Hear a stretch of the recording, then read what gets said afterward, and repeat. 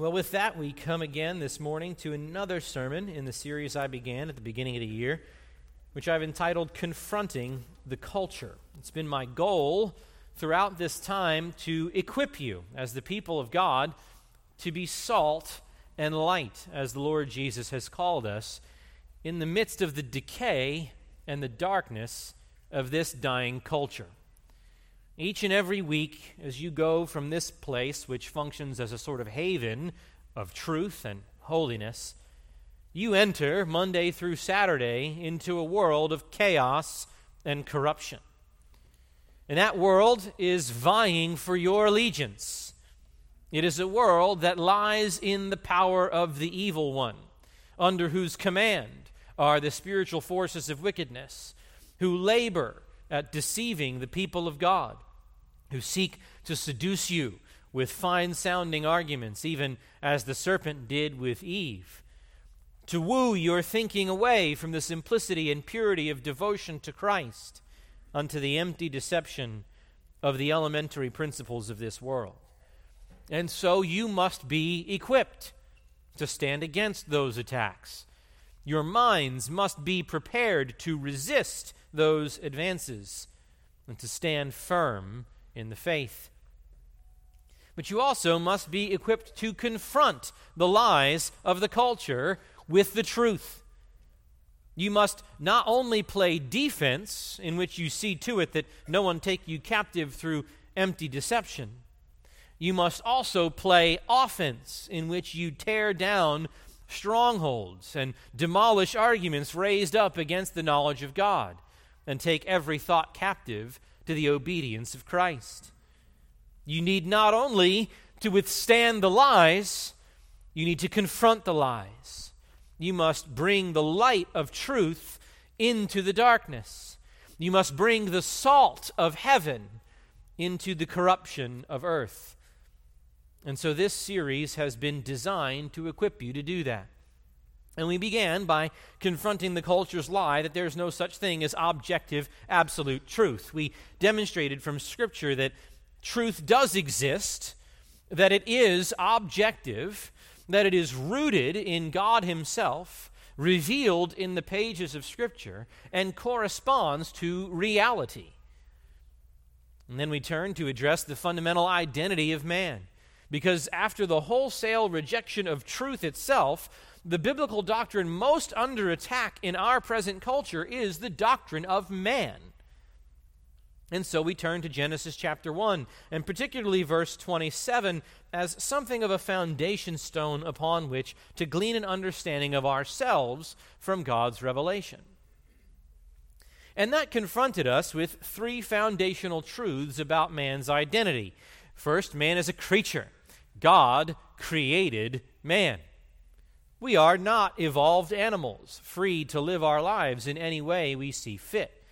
We are creatures, accountable to our Creator, subject to the law of His mouth as the rule of our lives. Second, man is an image bearer, a creature and then an image bearer. God created man in His own image. In the image of God, He created him. And the fact that we are God's image in the world means that our fundamental purpose in life is to be like Him in significant ways so as to represent Him accurately to the rest of His creation. We are to tell the truth about God simply by virtue of our existing, of our living in a way that befits His image bearers. It means that we are not free to forge our own identity. It means that we receive our identity from the one in whose image we are made. And then third, we learn that man is not just a creature and an image bearer, but man is gendered. In the image of God, He created him, male and female, He created them. The creature made in the image of God reflects God's image by being either male or female. And so we spent 2 sermons bringing the implications of that truth to bear on the transgender movement. Then we found, contrary to transgenderism's lies, that gender is not a socially constructed spectrum rooted in the self-perception of the creature. Instead, gender is granted by our Creator, grounded in our biology as a gift of God's loving care, whereby He graciously reveals to us this objective fact of our identity, along with the truths of the goodness of the body and the glory of our distinctiveness as men and women. Men and women are different. They are alike in their humanity, unified as equal image bearers of Almighty God, and yet they are distinct in their gender, complementing one another as a harmony of praise to the God who created them, the God whose own identity consists in the unity of His single nature and in the diversity of the three persons, Father, Son, and Holy Spirit. And so we learn that the distinctiveness of men and women is to be maintained even in the way that we present ourselves in our physical appearances. Men and women honor the glory and beauty of God's good design by presenting our physical appearance in accordance with the distinctiveness of their biological sex. Men ought to carry themselves in a masculine way and not an effeminate way. Women ought to carry themselves in a feminine way and not a masculine way. And so not only does that rule out cross-dressing and transgenderism, it also means that men glorify God when they look and speak and behave like men. And women, amen. And women glorify God when they look and speak and behave like women. But what does that mean? What does it mean, according to Scripture, to behave like a man or like a woman? Aside from the obvious biological differences, what does it mean to be a biblical man and not a woman? What does it mean to be a biblical woman and not a man? If men aren't women and women aren't men, what are they? That's going to be the focus of my next several sermons in Grace Life. The nature of biblical manhood and womanhood. If there is glory in our distinctiveness, if God's pre-fall, before the curse, very good design of male and female differentiation is not just true, but beautiful, then it's fitting for us to devote ourselves to understanding the beauty of those distinctions preeminently so that we can order our lives according to the Bible's prescriptions and thereby bring honor and glory to God. In my last sermon, I mentioned how the harmony of an orchestra illustrates the beauty of distinctiveness, that there's something wonderful about seeing an orchestra play in unison. You see the skill of the musicians when they play all the same part unified. But there's something of the beauty of music that you see when each person is playing a note that's distinct, but that harmonizes perfectly. We need to learn to play our parts so that we harmonize in a way that brings glory and honor to the beauty of God's design. And we're going to begin today with the nature of biblical manhood. And I know what you're thinking. Interesting that the time for a sermon on biblical manhood would fall on Mother's Day. But it's the Lord's providence. In fact, I'm not sure I can think of a better Mother's Day sermon than to preach on the responsibilities of biblical manhood. Because women never flourish more than when men act like men. The greatest thing that could happen to the mothers of Grace Church would be for the fathers of Grace Church to make progress in living out their calling as men in ways that more precisely accord with the biblical standard. But as I say that, let me caution the ladies against giving in to a temptation to treat this sermon as an opportunity to give your husband a hard time. Or legitimately to be discouraged, right, about the ways he doesn't measure up to the biblical standard of manhood. If you did that, that actually wouldn't be very womanly of you, and we'll talk about why in a few weeks. Instead, use this sermon as an occasion to inform your prayers for him as he pursues biblical manhood, and to encourage him as he makes progress in these areas, even if the progress is slower than you both would like. Now, when I say that women never flourish more than when men act like men, I am stating something so radically subversive to the orthodoxy of the secular culture that I'm surprised some feminist from somewhere doesn't rush the stage and try to arrest me for thought crimes. The accepted thinking of our world today is that masculinity is positively toxic. It's a relic of the outmoded patriarchal societies that resulted in nothing but the subjugation and abuse of women. The only way that men can serve women is to repent and to think and speak and act as little like men as possible. And certainly there have been abuses. Rather than what we'll see is the biblical pattern of loving, servant-hearted, sacrificial headship. The world's aggressive pursuit of depravity has corrupted the good gift of male headship, and they've perverted it into cruel, heavy-handed domination on the one hand, or weak, passive resignation on the other. And both of those are sin. Abuse, perversions, their wickedness. They must be repented of and forsaken. But the answer to those abuses is not to so stress the truth of men's and women's equality that our distinctiveness is minimized or even lost. The answer to misogyny is not misandry. The answer to men's mistreatment of women is not to mistreat men. The answer to injustice is not to perpetrate more injustice, just in the opposite direction. It's not to label masculinity as inherently toxic and seek to eradicate it from society. We're living in the middle of the rotten fruit of feminism's attempt to emasculate society. And the results aren't working out for them.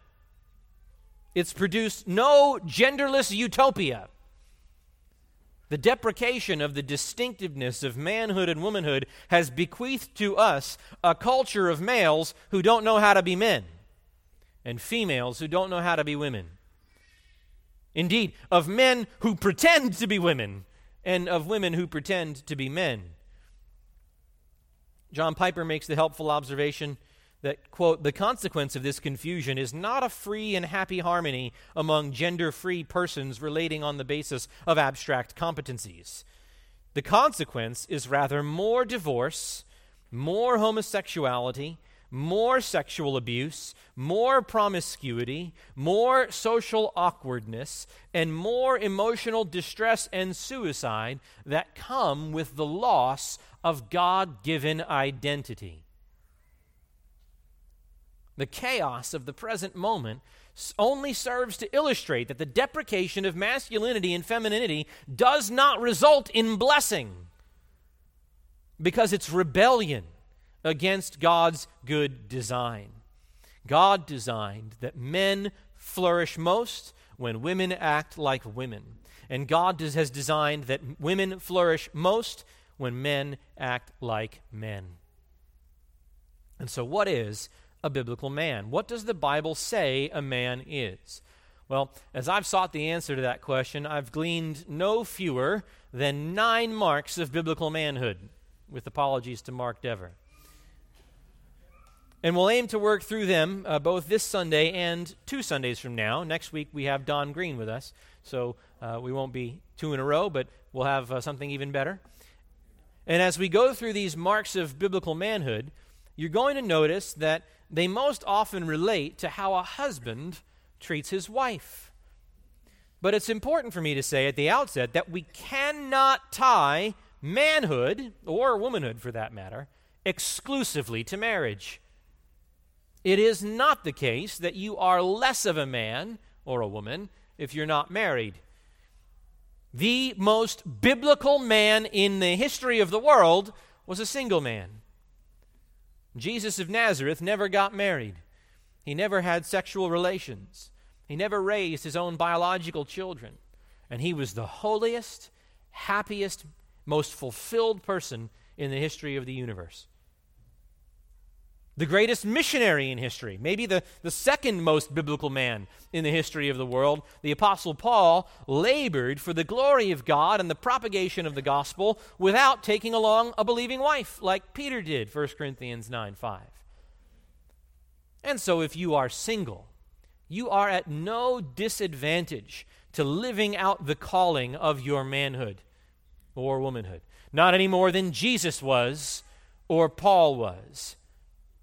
There are biblical, appropriate expressions of masculinity from single men, even toward the women in your life who are not your wife. And I'll seek to make application along those lines as we go. However, having said that, marriage is the norm for God's image bearers. We see it in Genesis 1:27. We are told that God made man, male and female. And immediately after, Genesis 1:28, we're told that God commanded them to be fruitful and multiply. In Genesis 2:22 and 23, we are shown that woman is the suitable helper for the man in a way that all the animals were not. And immediately after, in Genesis 2:24, where we read of marriage, in this verse, "For this reason a man shall leave his father and his mother and be joined to his wife, and they shall become one flesh." No sooner is there talk of male and female than there is talk of procreation, which of course happens only by sexual union, which of course happens only in the context of the covenant of marriage. No sooner is there talk of man and woman than there is talk of joining man and woman together in marriage.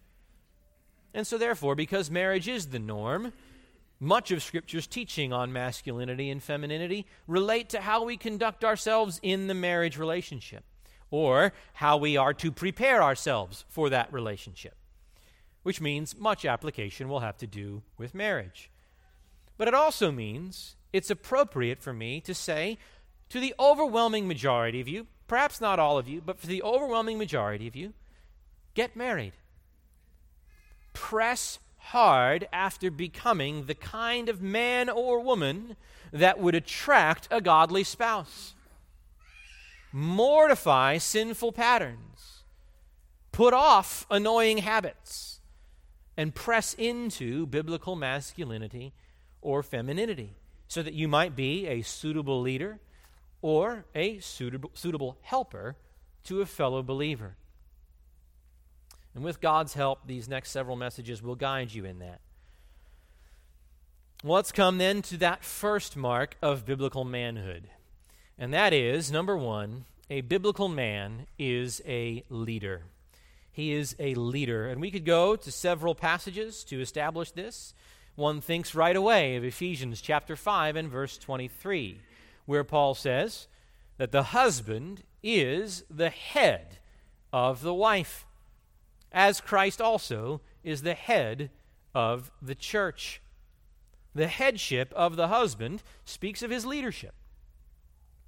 Or you could go to 1 Corinthians 11:3, which speaks more broadly than the husband-wife relationship and says, "But I want you to understand that Christ is the head of every man, and the man is the head of a woman."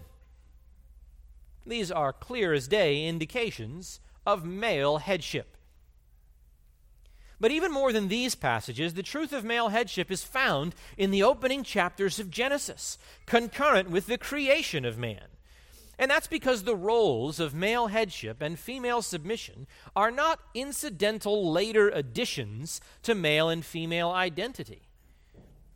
Even more importantly, these complementary roles for men and women do not have their origin in the fall, when sin corrupted our relationships with one another. No, the biblical complementarity of male headship and female submission is rooted in the creation of man and woman. And we see that in a number of ways. First of all, God created the man first, Genesis 2:7. You might say, so what? Is being created first an indication of headship? Well, the Apostle Paul thought so. In 1 Timothy 2:12 and 13, Paul grounds the man's leadership role in the church in the fact that Adam was created before Eve. He says, "But I do not allow a woman to teach or exercise authority over a man, but to remain quiet. For it was Adam who was first created, and then Eve." So Paul interprets the fact that God made Adam first as an indication of giving him a leadership role. And he gives that as the reason for why men are to take a leadership role in the New Testament church. Second, God gave his command to Adam. God gave his command to Adam. Genesis 2:15 to 17 describes God giving to Adam the command not to eat from the tree. And then woman is created in the next paragraph. So God entrusted Adam with the responsibility to be Eve's teacher of the Word of God, and not vice versa. Eve does not receive her own set of instructions from God. She receives the words of God's law through her head, Adam. Third, God created the woman from the man. Genesis 2:21 to 22. He puts Adam into a deep sleep, takes his rib, fashions the rib into a woman. In 1 Corinthians 11:7, Paul says that the woman is the glory of man. And the reason he gives for that, 1 Corinthians 11:8, is for man does not originate from woman, but woman from man. There is something of hierarchy here. Not superiority or inferiority of essence, but hierarchy in function. Men and women fulfill different roles under God's design. And that is grounded in the fact that woman comes from man rather than that man comes from woman. And of course, that's not to say that man is independent of woman, 1 Corinthians 11:11, because 1 Corinthians 11:12, as the woman originates from the man, so also the man has his birth through the woman. So let's not distort things. Let's not distort this into something ugly.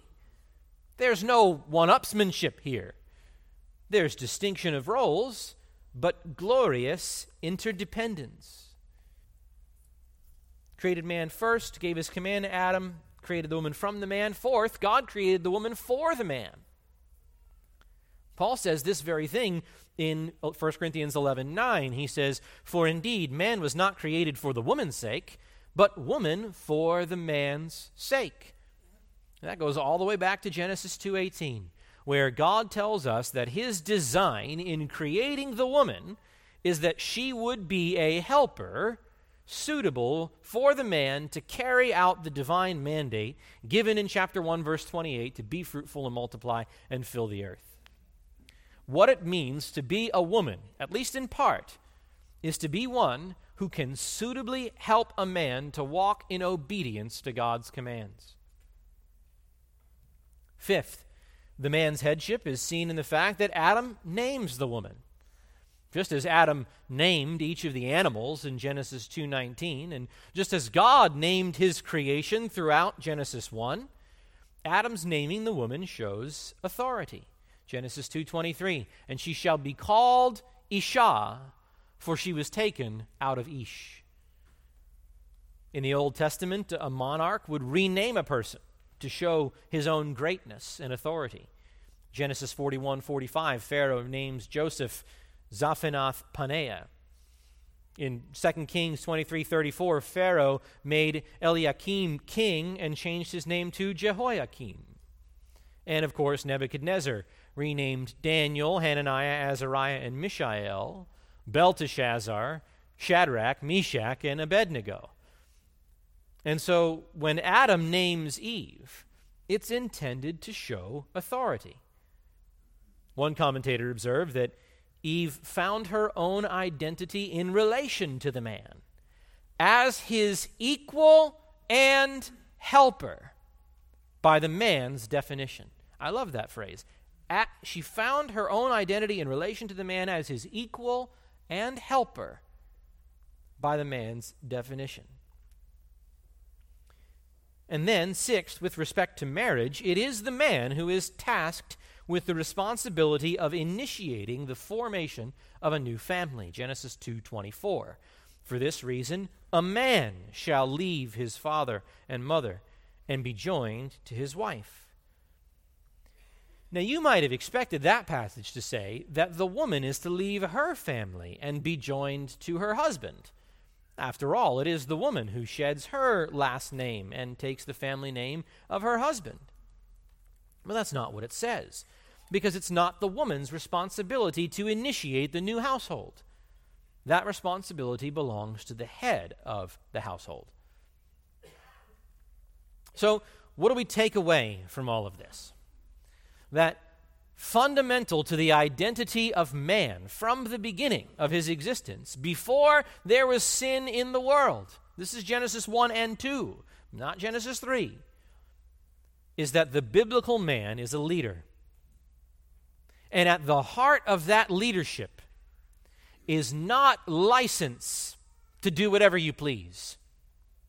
At the heart of biblical leadership is the concept of responsibility. It's true that the leader is in charge, but the biblical emphasis isn't so much on the leader's right to govern as he sees fit, as much as it's on the leader's stewardship to lead in a way that honors God and benefits those under his charge.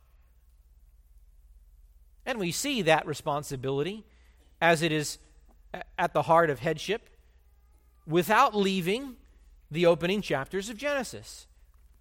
In the account of the fall of man in Genesis 3, it's plain that Eve is the one who sins first. Chapter 3, verse 6, when the woman saw, she took from its fruit and ate, and she gave also to her husband with her, and he ate.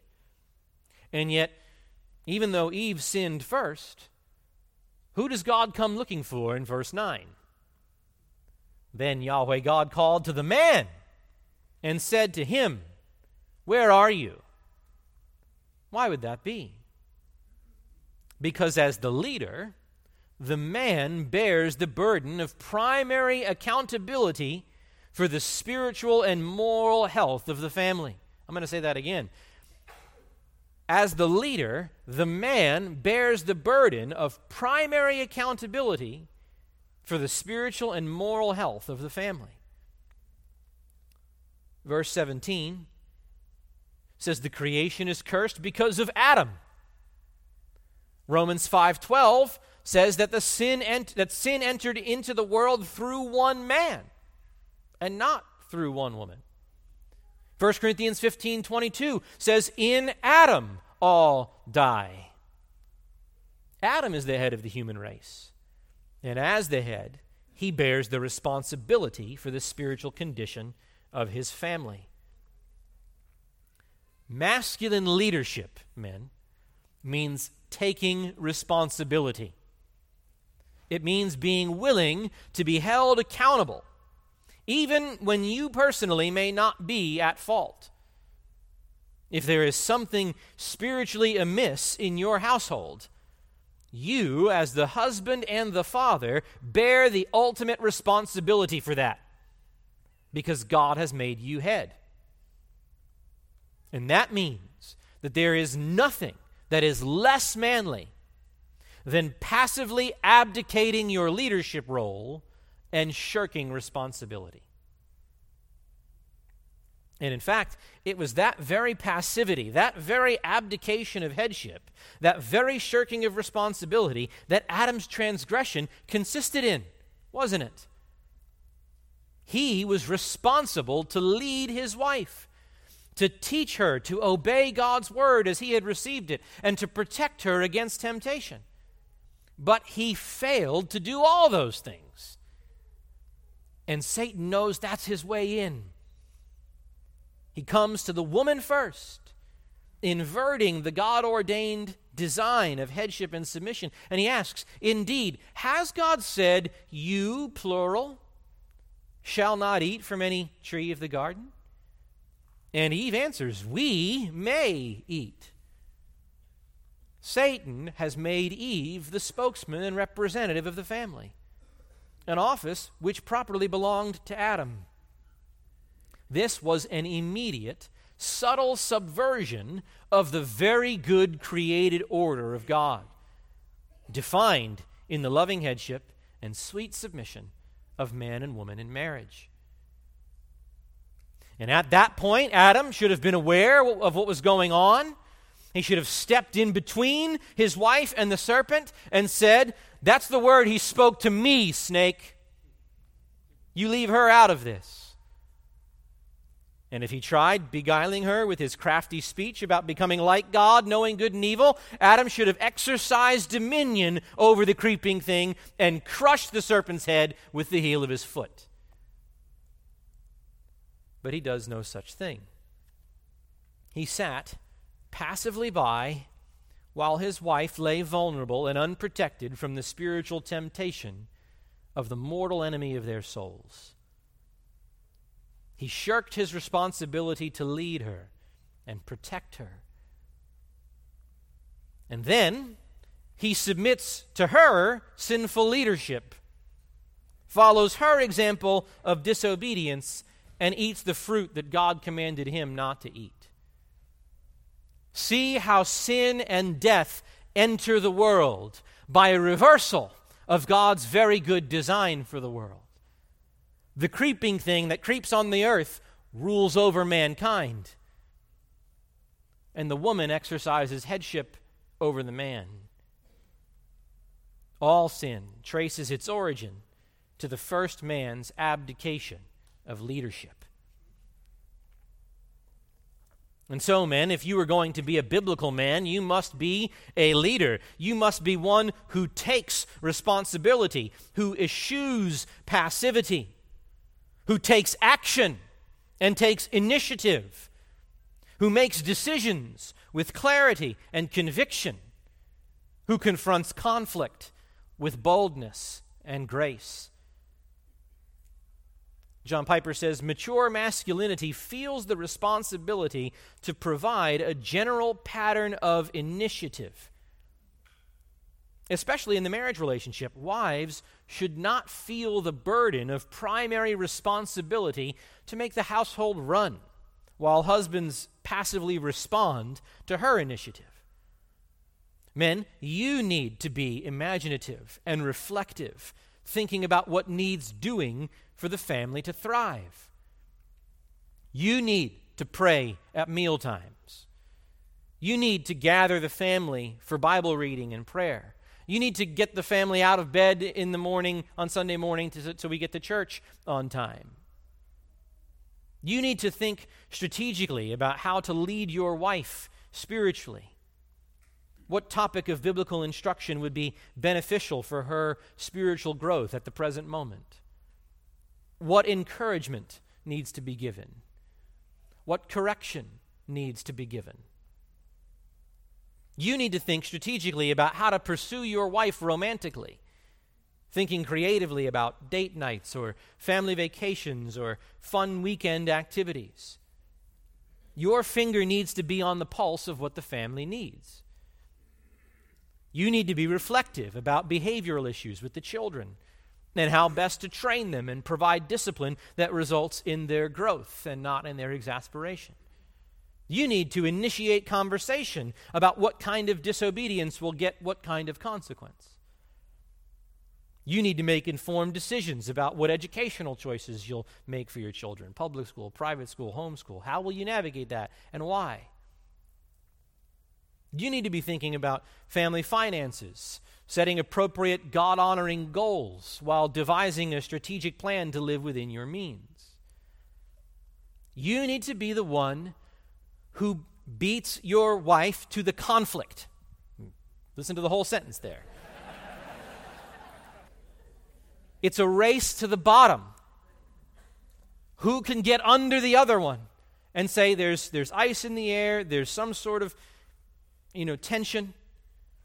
I need to run and confront that. Not because I want to rebuke, you're the cause of this conflict. No, you're the one to apologize first, to seek forgiveness first, to say something is amiss and I hate it and I know that I'm responsible for a portion of it. Let's talk about this. I don't want this to go on.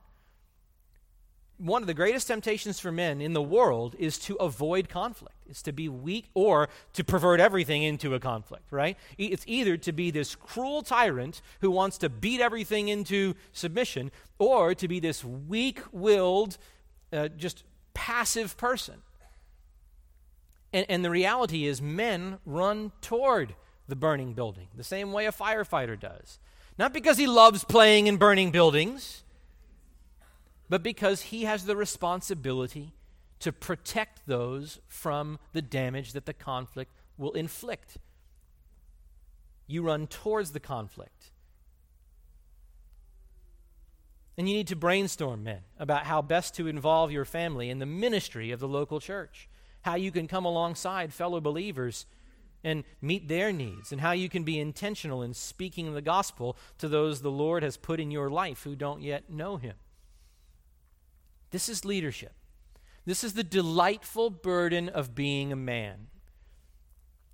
It isn't to say that the wife has nothing to say about these matters, not at all. She is given to you to be a helper to you in all of these things. And though the buck may stop with you, the good leader seeks out the input of those he's leading. He understands their needs and even their preferences, and he will often adopt their ideas. She may think of these things first. It's not that the woman can take no initiative. It's simply that the man bears the primary responsibility to lead in these things. When confronted with a tough decision, he bears the burden of having the final say, the burden of knowing that God will hold him accountable if he fails to lead in paths of righteousness and wisdom. And so, eschewing the weakness of indecision and procrastination, the biblical man runs toward responsibility. His leadership is deferential, but decisive. He solicits input from others to make a wise decision, and then he makes it. He's not impulsive, but neither is he paralyzed. He seeks God's help, studies the scriptures, applies biblical wisdom, and moves forward. This is what it is to be a leader. A second mark of biblical manhood is, number 2, a biblical man is a lover. He is one who loves. He exercises his leadership lovingly. In 1 Corinthians 16:13, Paul gives an exhortation to the Corinthian church that we've grown familiar with more recently, as it's been the subject of several sermons in the last year or so. He writes, "Be on the alert, stand firm in the faith, act like men, be strong." And we're going to have more to say about that verse when we speak about the fact that the biblical man is one who is strong. Strength, courage, and fortitude are all attributes of biblical masculinity. But notice, right after being told to act like men and be strong, Paul's next words in verse 14 of 1 Corinthians 16 are, "Let all that you do be done in love." There is an unmistakable connection between acting like a man and loving. In Titus 2:1, Paul instructs Titus to speak the things which are fitting for sound doctrine. And then in verse 2, he begins with instructing the older men in the congregation. And he says to the older men, they are to be sound in faith, in love, and in perseverance. Older men are to be sound in love. This is what men are to be marked by.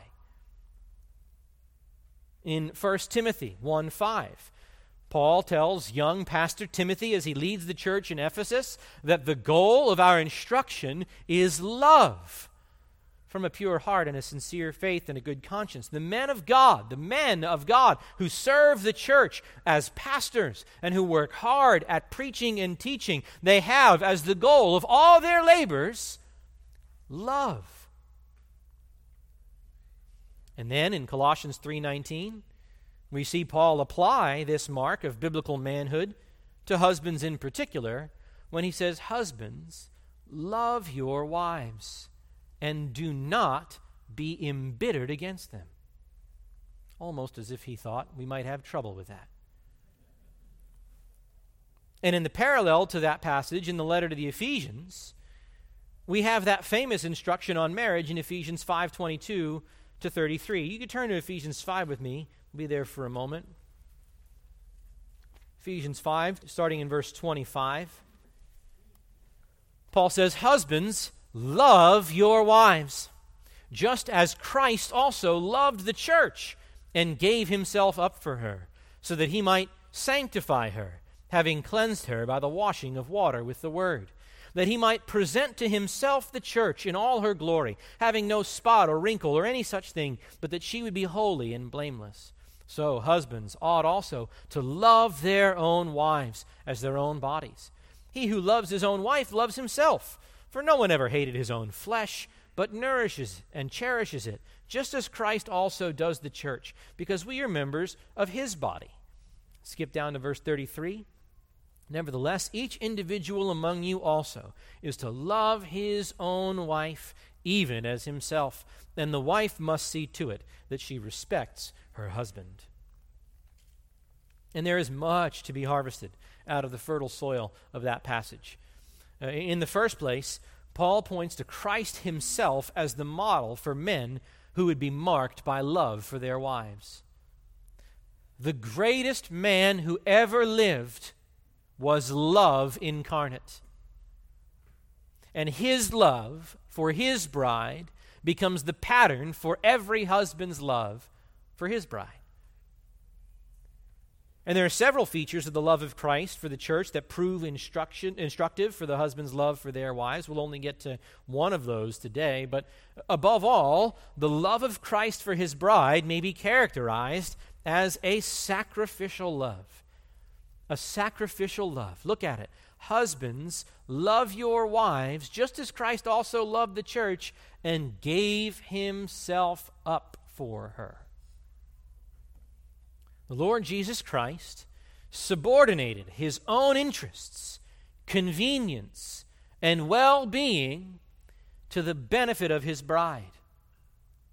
When he did not regard equality with God a thing to be grasped, but emptied himself by taking the form of a slave and being made in the likeness of men. When he humbled himself by becoming obedient to the point of death, even death on a cross. Do you see? Leadership is loving. Headship is humble.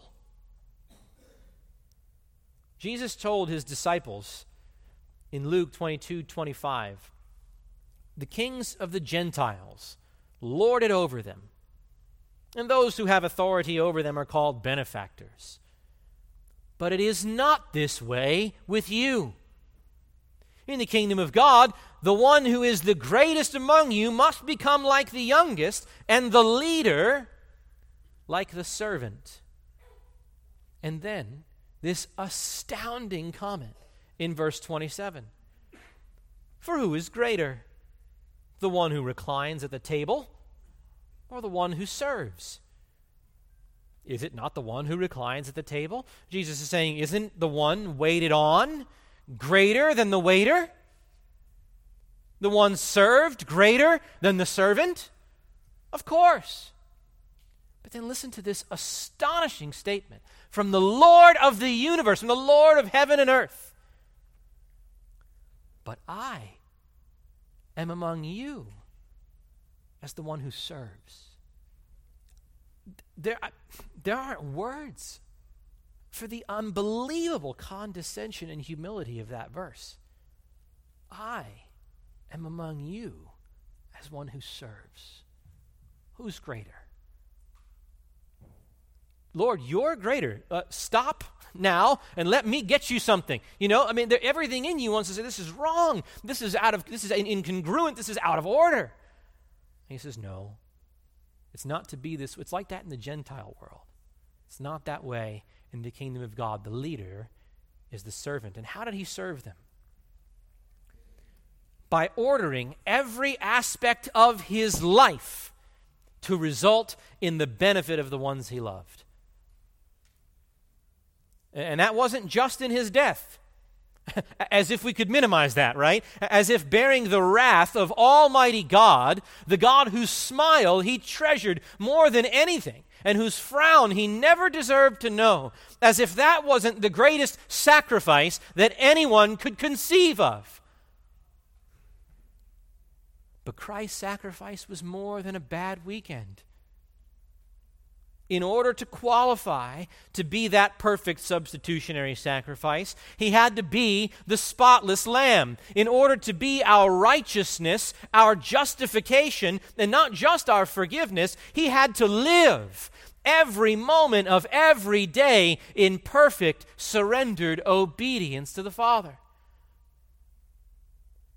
Christ may have looked weak as the one who served everyone else, as the one who died a criminal's death, but it was nothing but pure, holy, manly strength that enabled him to say no to the temptations of Satan, to the temptations of the world that lay in Satan's power, and any preference of his own comfort and ease over and above the benefit of the church. Dear brothers, consider how exquisitely you have been loved by Christ, your bridegroom.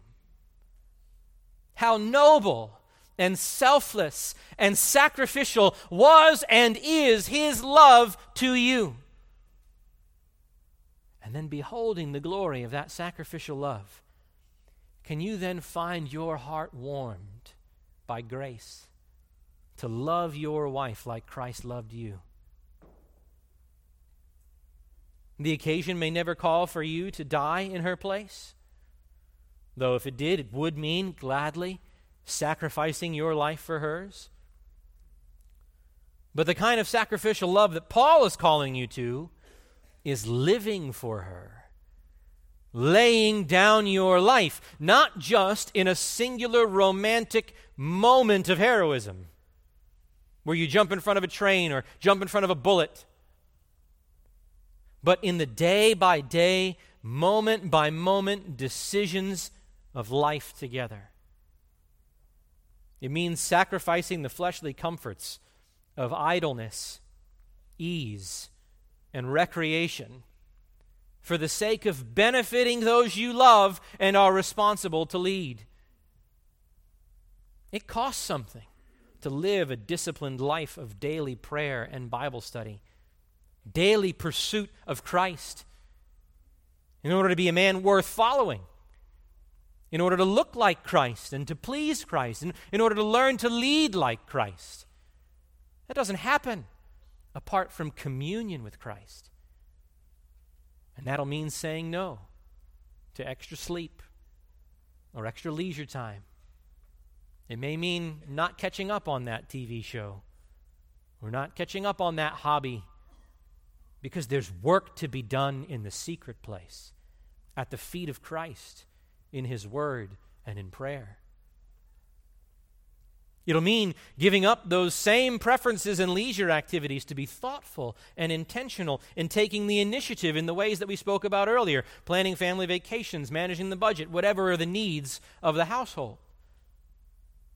It means you sacrifice the freedom of being driven by your emotions or by the spontaneity of the moment so that you live an ordered, disciplined, intentional life. Even down to the mundane.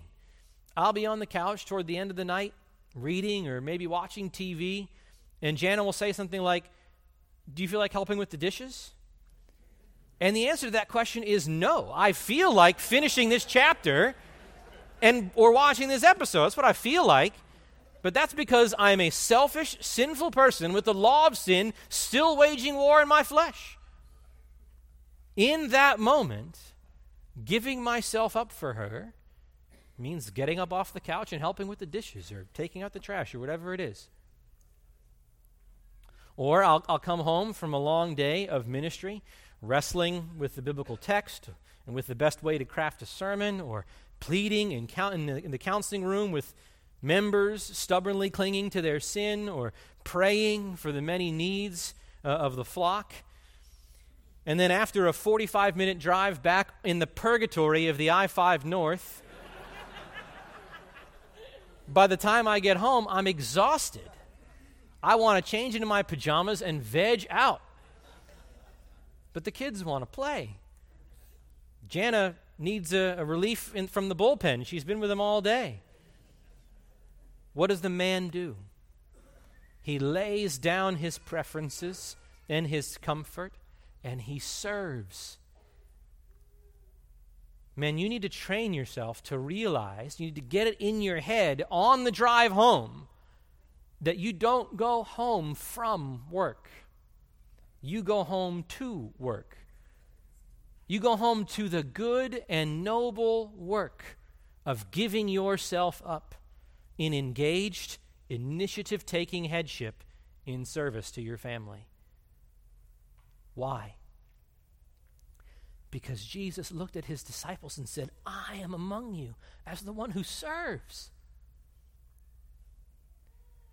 It's been well said that the gospel makes men who hate selfishness and crave selflessness. That's what the gospel does to you. That's what observing Jesus saying, I'm among you as the one who serves. That's what it does to you.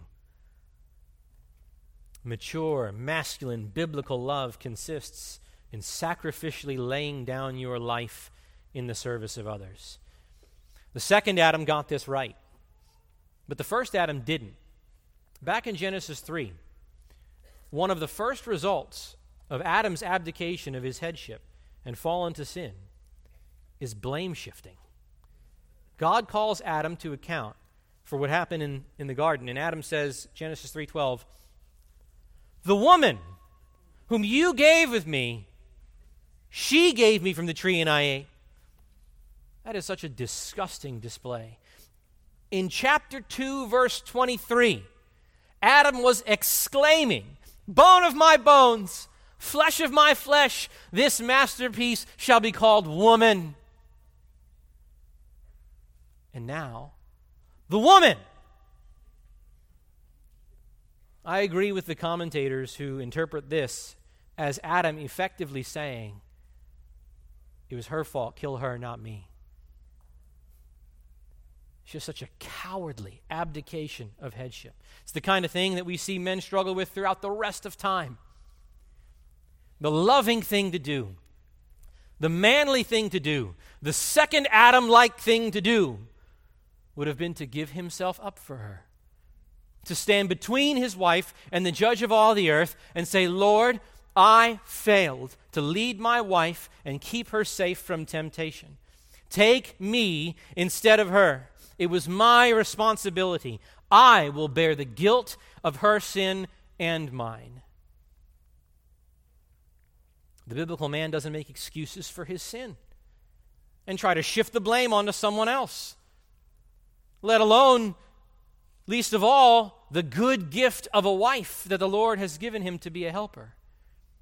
Biblical men are eager to take responsibility, to lovingly sacrifice themselves for the benefit and protection of those they love, even being willing to shoulder the blame or the consequences for something they didn't do, if it means protection from danger and deliverance unto blessing for their loved ones. Why? Why is that? Why do they do that? Because that's the gospel. Because that's precisely what the second Adam did do. That's how he succeeded in the way that the first Adam failed, and in the way that each and every one of us who are sons and daughters of Adam have failed. Some of you men sit here this morning and you hear the calling that God has placed on your life as a man, and you think, that is impossible. I could never do that. And the answer is, you're right. It is impossible. It's a standard that cannot be attained except by the power of divine grace. working powerfully inside a believer by the agency of the Holy Spirit of God who dwells within you. And so if you're here this morning and you're outside of Christ, you need to turn from your sin and from yourself. You need to confess your failure to meet this standard and every other standard that God has laid upon you as creatures accountable to Him. Every last one of us has sinned against this holy God. Every one of us has fallen short of the standard of perfection, of perfect obedience to His commands. And so every last one of us must repent. You must turn away from a life lived in rebellion to God's commandments. Turn away from the blasphemy of trying to earn God's favor by keeping His commandments in the power of the flesh. And you must turn to Christ in faith. Come to the second Adam, who has obeyed where you have failed, who has given Himself up for sinners by dying for them on the cross, bearing the full weight of the curse due to them for their sins, who rose again on the third day in victory, and who now calls every sinner to come to Him and find forgiveness and righteousness and rest for our souls. You who have failed to be biblical men. Who's that? That's every one of you. Every one of us. Come to the perfect man who pays the penalty for the failures of His people, who leads His own in sacrificial love, and who gives grace to make His own more and more like Himself. Much more to say about the marks of biblical manhood, but these first two are absolutely foundational. The biblical man is a leader, and the biblical man is a lover whose love is marked by sacrifice. Young men, this is what you are to aspire to be. Older men, this is what you must be and model to the younger men. To the single women, this is what you are to seek in a husband. To the wives, this is what you are to help your husband to be. To all of us, this is what you must pray that the Men of Grace Church would become. To all of us, despite how far short we fall, and we fall far short, let us press on by the grace of Christ to walk in the fullness of the power of what He has purchased for us. Let's pray. Father, give grace. What could we say at the end of such a message but give grace? Help, Lord. Help. We feel our inadequacy. We feel the sting of our failure. But we feel the healing balm of the gospel. We feel the way that our bridegroom stepped in between the judge of all the earth and us, His bride, and said, upon me be all their debt. Who is willing to shoulder the blame, to give Himself up for us. We always bear some blame as men. We're sinners. He bore none, and then bore it all. Cause the hearts of your people to fall down in worship to that perfect man. Cause the men to see that example and to see that beauty and glory, and cause that glory to transform them into the same image from glory to glory. Give biblical men and give biblical women who follow them and help them. We pray in Jesus' name. Amen. For more information about the ministry of the Grace Life Pulpit, visit at www.thegracelifepulpit.com. Copyright by the Grace Life Pulpit, all rights reserved.